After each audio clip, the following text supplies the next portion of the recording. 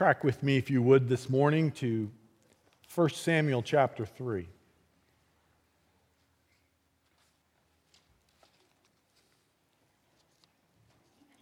And may the words of my mouth and the meditations of my heart be pleasing in your sight, O God, our rock and our Redeemer.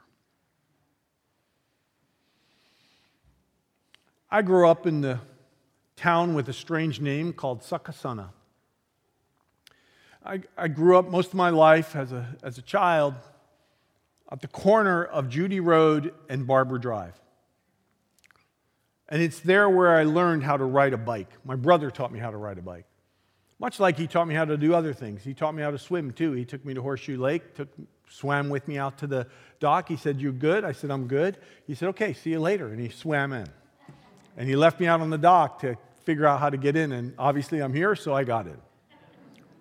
Well, the bike riding thing was similar.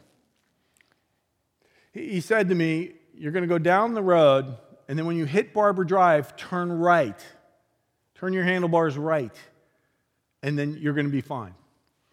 So he launched me out of our driveway, and I start going down the driveway, down our road, Judy Road, slight hill, right on the corner, and I'm going, "This is easy." And I'm just going through the wind, having a good time, riding down. I'm going, "Yeah, now it's time to turn." And I'm turning like this, and I'm going, "I got this. I got it." There's one thing he failed to tell me. He failed to tell me to turn the handlebars back. And I proceeded to turn and go smack right into the curb. Boom! Well, as I preach today, I feel like the kid who is learning how to ride a bike, who thinks when they're riding that bike they have it all mastered, and then I hit the curb. In fact, sometimes I think I hit the curb more often in this than riding with the wind in my face freely.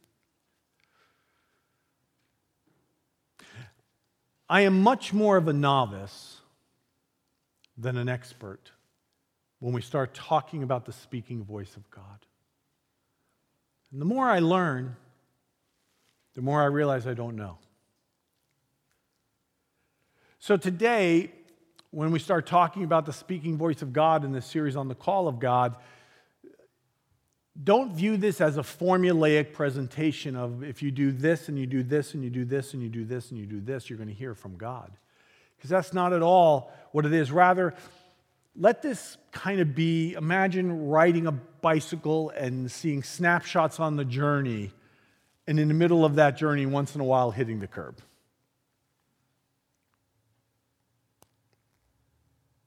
God's calling. And maybe the question is that you, God?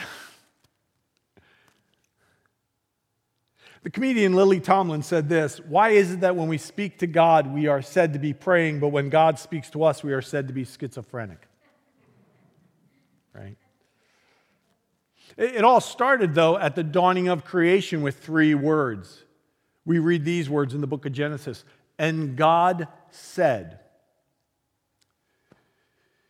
From the very formation of the cosmos, God reveals himself as the God who speaks. It starts at creation. It moves through the entire redemptive story we see in Scripture, and it ends with the words of Jesus saying, "Yes, I am coming soon."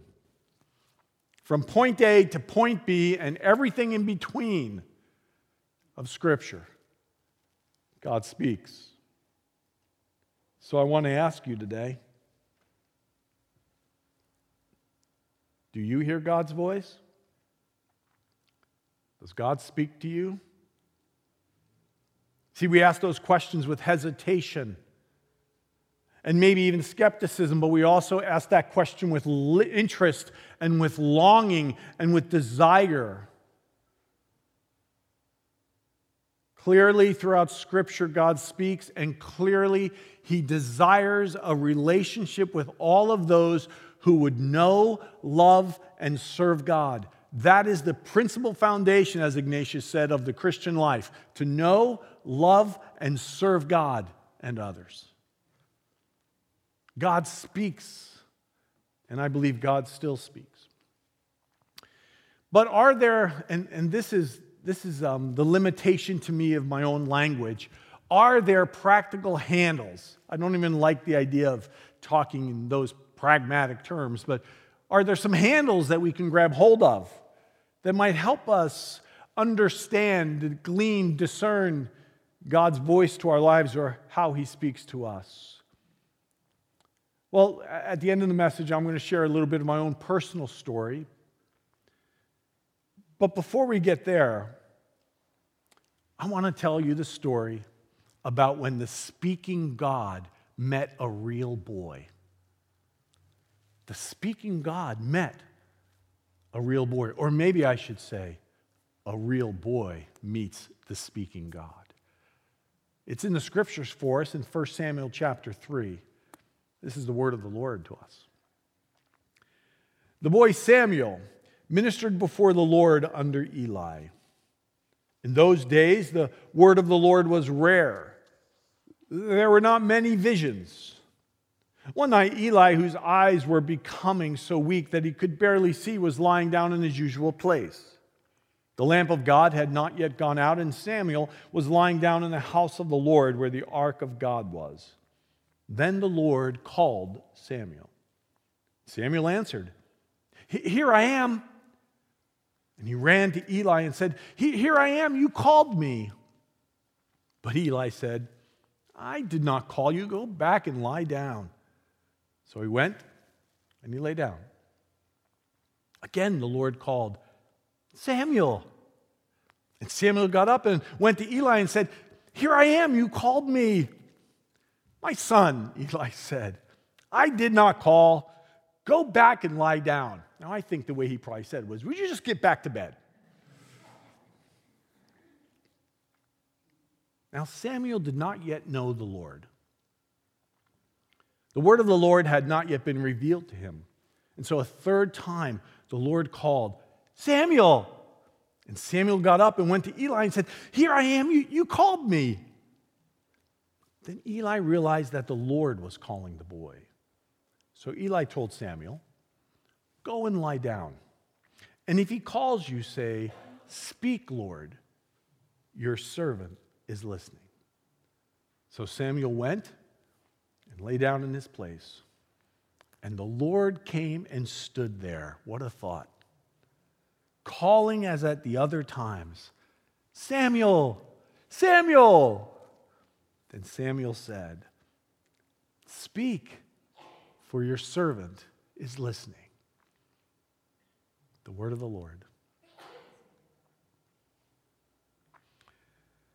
The experience of Samuel teaches us a great deal, I think, about the speaking God, the God who desires to call us and even to speak to us. My spiritual director, David Vryhoff, has added some depth of understanding in my own understanding in this. He says this passage gives us clues to hearing the voice of God, and I believe he's right. Hearing the voice of God is so very difficult in our day. Have we ever been a more distracted people? Think about the distractions you may have had this morning. Maybe you had no distractions this morning, but I need to tell you that while I was getting ready for this service today, my mind was being distracted in 100 places. Has there ever been a noisier world than the world we live in? It's so noisy. It's very rarely silent. But I wonder, do we view silence as an enemy? Do we run from the silence? Do we really actually prefer the noise? Do I prefer the noise? Do I prefer the distractions to silence? But if we're going to start talking about listening to the voice of the Lord, if there's anything I know I've learned over these years, it begins with the position I put myself in, which is the position of silence and stillness. Stephen Macchia goes on to say, he says that it includes slowness and solitude. Let me ask you, have you ever heard of the musical composition 4 minutes and 33 seconds by John Cage? All right, I see that hand. I see another hand. See me afterwards, we'll pray for you. It was written in 1952. The first time that it was performed was in upstate New York in a barn-like environment. The audience was made up of some of the most notable composers and musicians of the day. And this is how it went. The pianist who was playing that day came out. He set his stopwatch for 30 seconds, sat down at the bench, lifted up the lid, and put it down. And then he played not a single note. After 30 seconds, he stood up. He set the stopwatch to 2 minutes and 33 seconds. And he did the same thing. And then, again, for 1 minute and 40 seconds of silence. You'll notice the sheet music to the right. And you'll notice it's blank. The people were uncomfortable. It's a controversial piece of music. People were beginning to get uncomfortable in their seats with the silence. But the question that was raised then is the question that is raised now, and it is this: is this silence? Because you see, that night, in 1952 or thereabouts, it was raining. So they obviously heard the patter of the rain on the roofs. They could probably hear in that upstate New York town the breeze in the trees. They could hear the chirping of the crickets. They could hear the shifting of bodies that were uncomfortable on some old pine benches. And they could hear the breathing of the people around them. Silence makes us uncomfortable. Because when we dwell in silence, we actually come face to face with the noise within our own souls. Noise that we often shut out. I shut it out sometimes with a screen. We shut it out with screens. We shut it out with music sometimes. We shut it out with news reports, cable TV, activities, entertainments, whatever it is I can be endlessly searching for, social media, all these different things, not in and of themselves anything wicked or evil or bad, but we end up using them to shut out the silence. At least I know I have found that to be the case.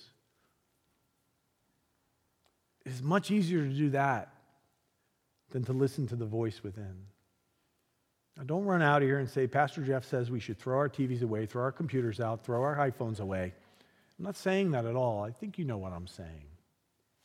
No one enjoys sitting or sometimes laying on the couch and watching a good baseball game more than me. But I think you know what I'm saying. When was the last time you could hear your breath? When you were paying attention to your breath, when I was paying attention to my breath. You see, that's the place where God is often most free to speak. The psalmist understood that. We know these words. They're very famous for us. Be still and know that I am God. And when you read Psalm 46, you see that those words were spoken to a chaotic world. Verse 10 of Psalm 46 is at the end of this stretch of chaos. But our text says this: Samuel was lying down in the house of the Lord. It's night.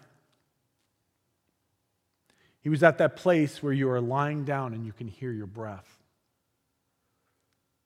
And we know that Jesus made time for silence and solitude and stillness. We see that in, for example, Mark's Gospel, chapter 6. And the psalmist reminds us in Psalm 62, for God alone my soul waits in silence. From him comes my salvation. And yet we struggle with this. I struggle with this. I've said it before. I have a I have a mind my mind's like a little active boy. It's all over the place all the time. But Mother Teresa offers us wisdom when she writes, our life suffers so much because our hearts are not silent. Silence gives us a new outlook on everything. We need to be silent in order to touch souls. The essential thing is not what we say, but what God says to us and through us. But here's the kicker.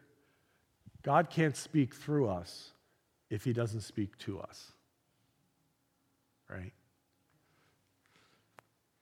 And that's why Henry Nouwen called silence the crucible of transformation. So we need to make time for that position. And I hope you understand, I'm not speaking about just even a position one time in a day, but ongoing points of that.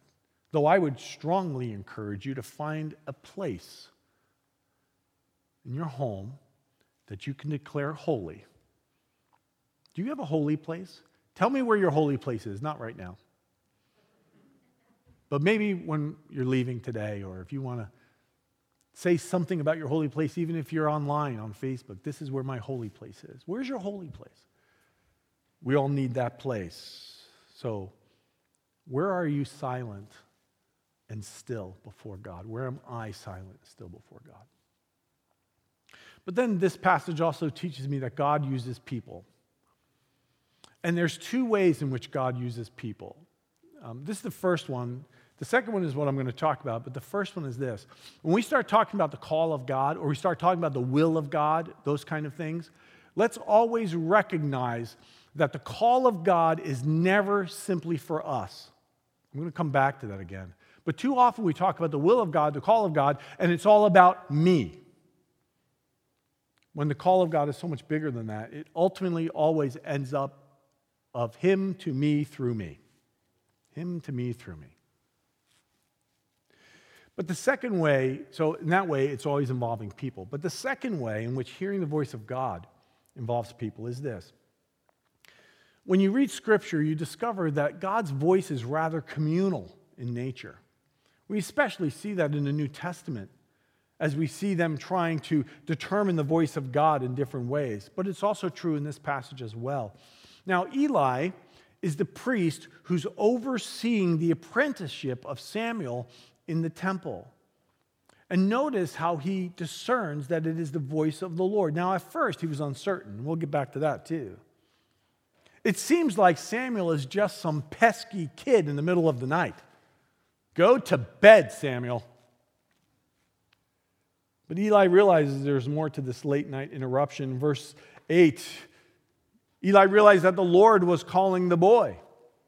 So he gives him some instructions. Go lie down, and if he calls you, say, "Speak, Lord, for your servant is listening." He gives him some guidance. So the question that this raises for me, and maybe for you, is this. Who are the people in your life that can help you discern the voice of the Lord?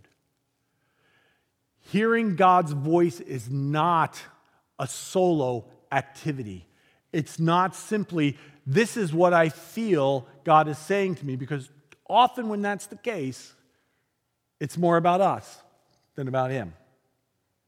So it's really important to think about that. Who are those people? Now, those people typically are more experienced in understanding the things of God.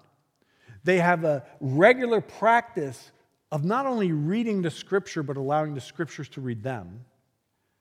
They have developed and lived and continue to grow in a life of prayer.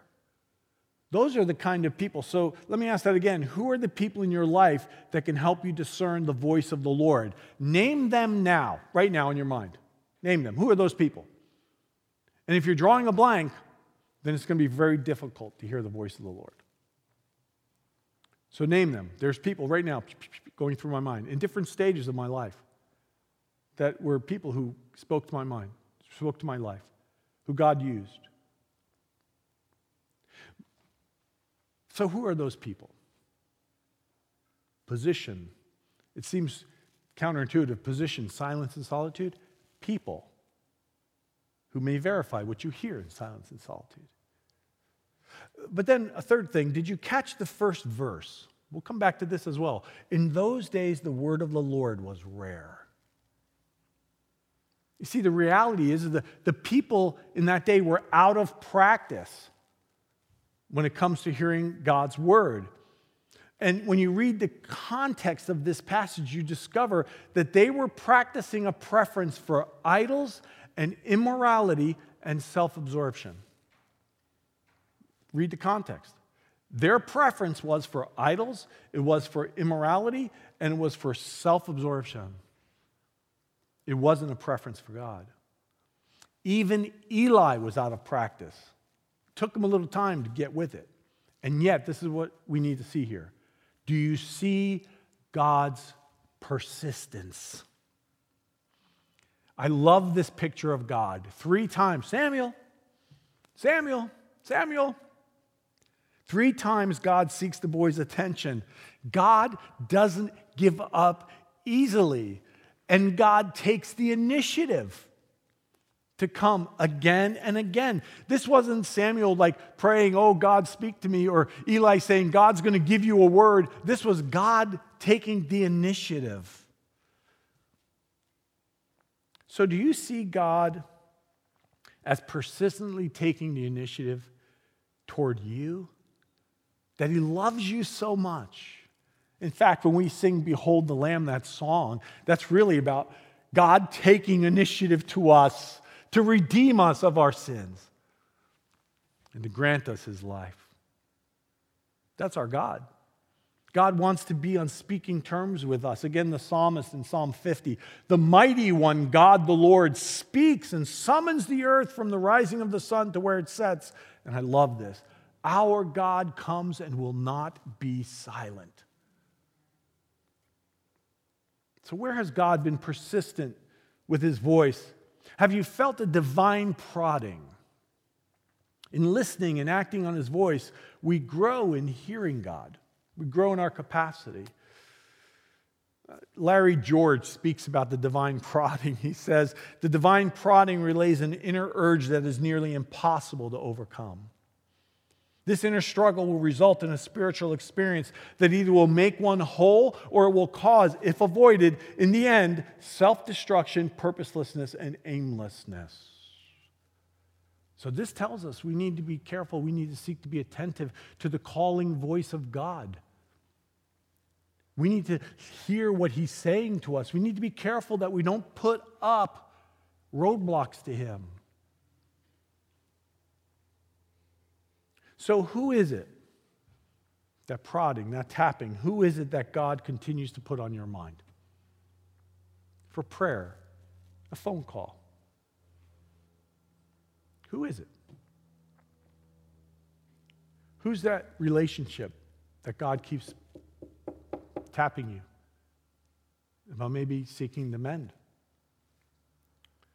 What about that ongoing discomfort you're feeling about a choice you're thinking about making? Or one that you've made? What about that discomfort, that sense that this isn't the thing? What interior response do you have to the scriptures? What kind of response are the scriptures generating within you? It's the scriptures that validate his voice, along with being in community, not in isolation. Perhaps you sense an inner pull to explore vocational ministry. Maybe you sense there's something in you saying you should be a pastor, missionary, something else. Or perhaps you sense this pull, you hear of something, you hear we need this area of ministry, that maybe we've been talking about need of worship, people involved in the worship ministry, or someone involved in doing this, or with our youth, and maybe that's tapping. Maybe there's this tapping about an expression of ministry in your life, or in your community, in your workplace, or in your church. You see, God does not give us a one-shot hearing. He's persistent. Time and again, he speaks. But now, notice this. Notice Samuel's posture. The Lord called Samuel, and Samuel answered, "Here I am." Now, this may be the clearest lesson that I glean from the boy, Samuel himself. Now, note this. When Samuel first says this, he was not aware it was the Lord. It's really important we see that. It says he did not know the word of the Lord yet. But he runs to Eli thinking it is his voice. But notice this about Samuel from the very start. He is curious. Samuel's curious. Samuel's open. There is something about practicing a holy curiosity about God's movement in our lives. I think this is probably something that I wish I would have known 20 or 30 years ago, but I think the last 3 years, maybe to 4 years, I'm growing in this area, and I have a far way to grow, but this idea of curiosity of what God is doing. This is where the question that so many have invited me to ask, the question, what is God inviting me into, comes from. That's worth writing down. What is God inviting me into? What is God inviting me into in a transition? And what is God inviting me into in some difficulty? What is God inviting me into when it comes to how I relate to Him? What is God inviting me into is a great question of curiosity, and then looking and listening and watching for God's work to unfold. What is God inviting me into when there's no answer? When it's not happening the way you think it should? When you never ever get an answer? What is God inviting me into? But then we see that Samuel realizes this is God. And he says, "Speak, for your servant is listening." You know, from the start, Samuel demonstrates this posture of openness, and now this openness to the voice of God. We see it clearly. He didn't fully understand it, but he grew into it. And isn't that good news for us? Amen? Really? That's why I say this isn't a formulaic thing. It's not where if you do this, do this, do this, you're going to hear the voice of God. This is something we grow in and into and with. And that's what we see in him that's so helpful for us. Am I open to God?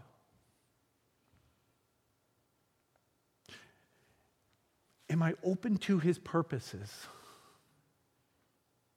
You see how this is a decentralizing of ourselves? It's not devaluing ourselves. In fact, it's discovering ourselves. But it's a decentralizing.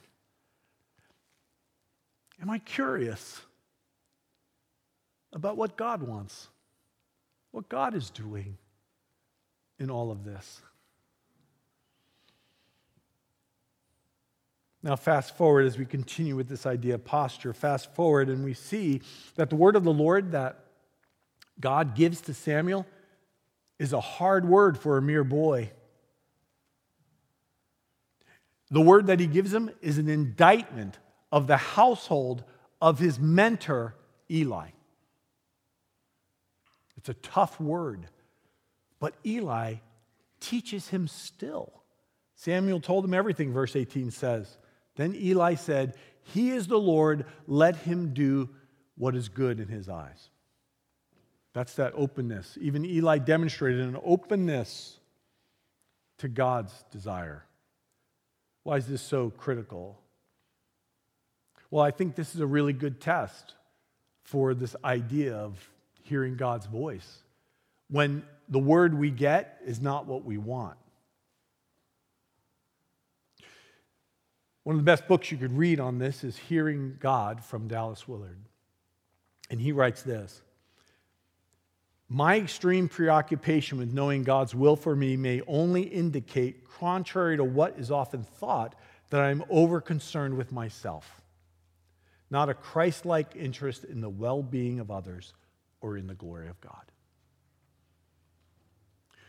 Now, this is how that's worked its way out in my life.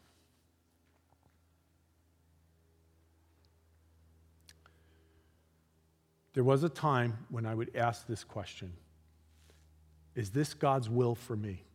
Then a dear friend helped me. Is this God's will for me? And I realized that's the wrong question. And the Lord led me to start asking, what is the highest and best good? I know you've heard me use that before, but that comes out of my own walk. So when something would come along, when there'd be a prompting for a different opportunity or a decision we had to make with our family, I started to ask this question. So what's the highest and best good for the church? What's the highest and best good for that person involved with this? What's the highest and best good for my wife? And on the end of the totem pole is, well, what's the highest and best good for me? And I came to conclude something, that if I seek God's highest and best good, I'm going to do His will. And I think that's what Dallas Willard is saying. It's too often when we say, what is God's will for me? It's really not about God, and it's not about God using us for others. It's really about us. And we have to guard that and be careful for that. Pastor Jeff, are you saying that we should not seek the will of God? I am not saying that. But I am saying that we need to seek deeply, honestly, transparently, with vulnerability before God, what our real motives are in this posture of openness. So it's not just about saying, wait, God, just bring me what you want. It's, God, what is it really that you're about? God's call to us is never for our benefit alone. Hear what Samuel said, speak, for your servant is listening. Be curious about what God may be up to. Be open to the call of God. Posture. And then lastly, did you notice I have not specifically mentioned certain things? I've not mentioned about being in a genuine relationship with Jesus Christ. I have not mentioned regular scripture reading. I have not mentioned intentional prayer times. I have not mentioned being part of, sacrificially, a regular part of a worshiping community. I have not mentioned serving other people. I have not mentioned living in obedience to God. I've not mentioned any of that. That's somewhat, to me, formulaic. But let me say this. Hearing the voice of God does not happen, or let me change that. Hearing the voice of God is minimally restricted. And in the worst case scenario, does not happen when we are casual about our relationship with God. Important thing to remember. Hearing the voice of God is limited, it is restricted, it does not happen if we are casual in our relationship with God, if we're casual in our participation in His community called the church, if we're casual in our regular, ongoing relationship and communion with Him, if we're casual in serving His purposes. We must be purposeful in that. Purposeful in taking the time to place our lives in that posture of listening. I love those words from 1 John 1:7. You could probably quote them to me. If we walk in the light, as He's in the light, we have fellowship one with another, and the blood of Jesus Christ cleanses us from all sin. But I love that image. If we walk in the light as He is in the light. And it suggests to us that as we walk in the light, more light is given to us. Part of the lesson in 1 Samuel is that for a very long time, people were not in that listening posture, people were not walking in the light. Read the passage, the greater context of 1 Samuel chapters 1, 2, and 3, and you discover that the people were very casual, and probably that's being very generous. They were very neglectful of relationship with God and his people. And that is why we hear those most terrifying words that we heard earlier. In those days, the word of the Lord was rare. There were not many visions. And that's not a word for us to point at someone else. All of that to say, if you seek to be formulaic in this, you will miss it, because it is not one thing or the other. Rather, this is about life being intentionally, purposefully immersed in God and oriented toward God, devoted to God, and seeking to be attentive to God in the everyday. And I know someone might say, well, you're a pastor. You're supposed to be that way and live that way and say those things. But, you know, the godliest people I know, many of them are not pastors. One of my longest mentors in life, Ron Attic, wasn't a pastor. He was a layman until finally they said, you should get ordained. He became a deacon, never became an ordained elder. And I knew no one who had a better conversation with God than that man. And I met person after person, non-pastors. So this isn't a pastoral requirement or trait. This is the call for all of us. Remember, we heard these words already in this series from Jerry Sitzer's book, The Will of God is the Way of Life. And he said, the call of God has to do with what we already know, not what we must figure out. It is contained in Jesus' command that we seek God's kingdom and his righteousness. The call of God then consists of one clear mandate, that we make God the absolute center of our lives. So that tells me that, it says to me, Jeff, if you think this is the will of God, the first question isn't, so what does God want me to do? The first question is am I making him the center of my life? Am I immersing? Because if I'm not doing that, I'm not going to get this right. It's going to be really hard. So that's the story about a speaking boy, or a speaking God, who met a real boy. Now let me share you a little bit of a story from my own experience. And there's a number of different places I could pick, but I don't know that I've ever told this story. It began in a chapel service in Crete, Greece, when I was in the Navy. And I was an infant Christian merely by weeks. We didn't have a chaplain. It was a small multinational base, and we didn't have any chaplain of our own. So every week, the commanding officer, Captain John Butterfield, and he was a Christian, would bring together whatever Christians were on the base, and he would assign us a devotional. Well, one Sunday, I was assigned, one and one only, I was assigned, and I remember doing something from the Gospel of Mark. That's all I can remember, and I'm sure it was probably heresy. I'm sure I didn't know what I was like 4 weeks old in the Lord. I had no idea what I was talking about. But he asked me. So I shared, and when he was done, Captain Butterfield came up to me and said, you should be a preacher. And I said, no. I am going to San Francisco to work from the company my father-in-law works for, and I'm going to make a lot of money. And that was my grand plan. But 18 months later, I was in a church in Southern California, and this missionary, Dr. Steve Weber, was preaching. And I began to feel something. And I went to my pastor and I said, I think God's calling me to be a missionary. And my pastor, Buck Gephardt, was very wise. And he said, well, Jeff, I'll be praying with you. Wait a year. And if it's God, you'll hear it again.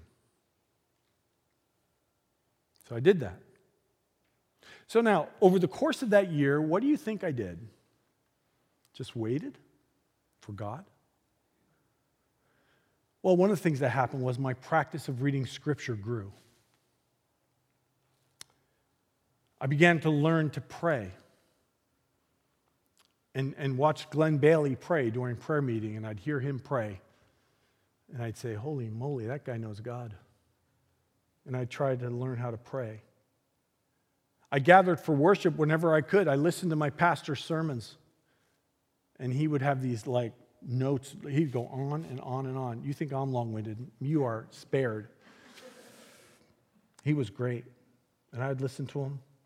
I went to a Tuesday morning Bible study at a restaurant with my pastor and some other people, and we got anchored more and more in the Word. I found myself this need to give myself away to others, so you know what I did? I gave myself away to a group of teenagers. And I found my way to serve teens and others in the church. Anywhere the church needed me to serve, I just said, we need to do this, and Kathleen was the same. We determined that God kept speaking to us about a hard part of our lives, so we made a commitment to sacrificially give our money and our resources. No one ever told me to tithe. I read it in the Bible. I saw that you were to give it away, and the Holy Spirit said, you need to do this. The first time I came home to Kathleen and said, we need to give 10% of our money away, she said, you're crazy. But we did. I started going with my pastor to the rescue mission in Oxnard, California, and all of a sudden my eyes were opened to the brokenness of a world around us. And I just became active and involved wherever I could in ways that helped and served the church. A year went by. John Hall, missionary to Costa Rica, came and he spoke. He preached a sermon and invited people who sensed a call from God to come forward, and I couldn't remain in my seat, nor could my wife. And we both made our way and we knelt at an altar like these. And it was there that I heard it. If I'm going to be a person of integrity and truthful, I have to tell you, I heard his voice. And I had this little business, and I was now out of the Navy, and I had this little business, and it was really not really going much of anywhere. So I started to try to do some other things. Believe it or not, I was going to sell insurance. And I kneeled down, and I heard this in my heart and mind. I have something else for you. And when I opened my eyes, my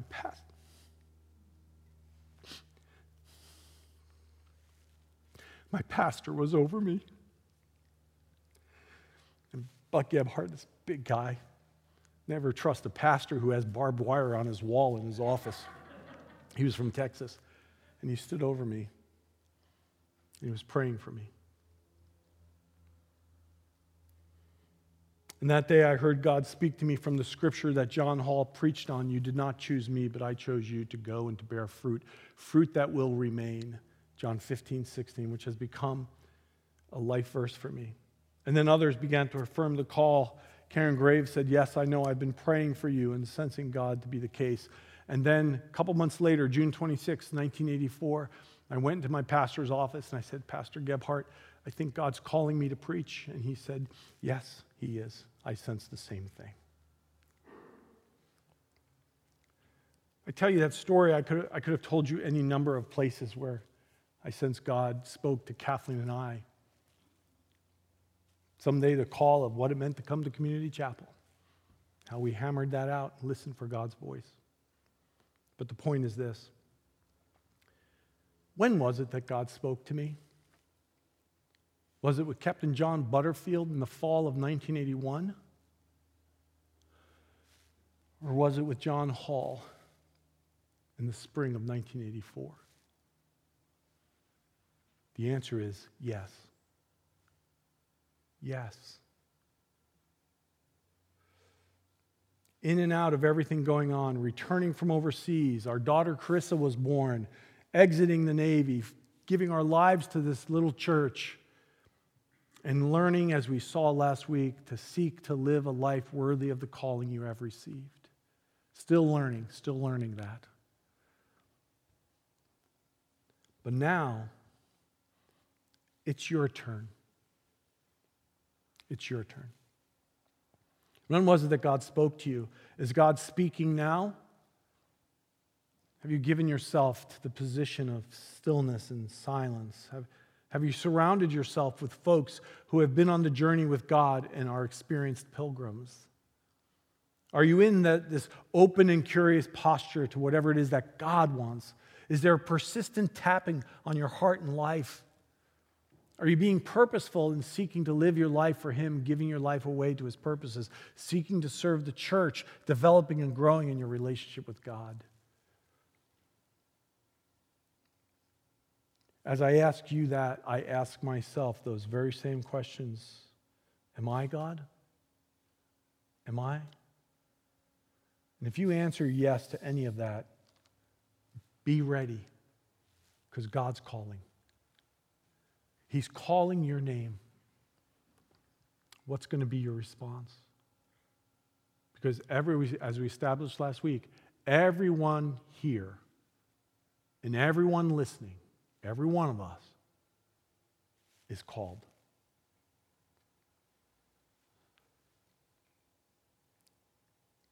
What will be your response?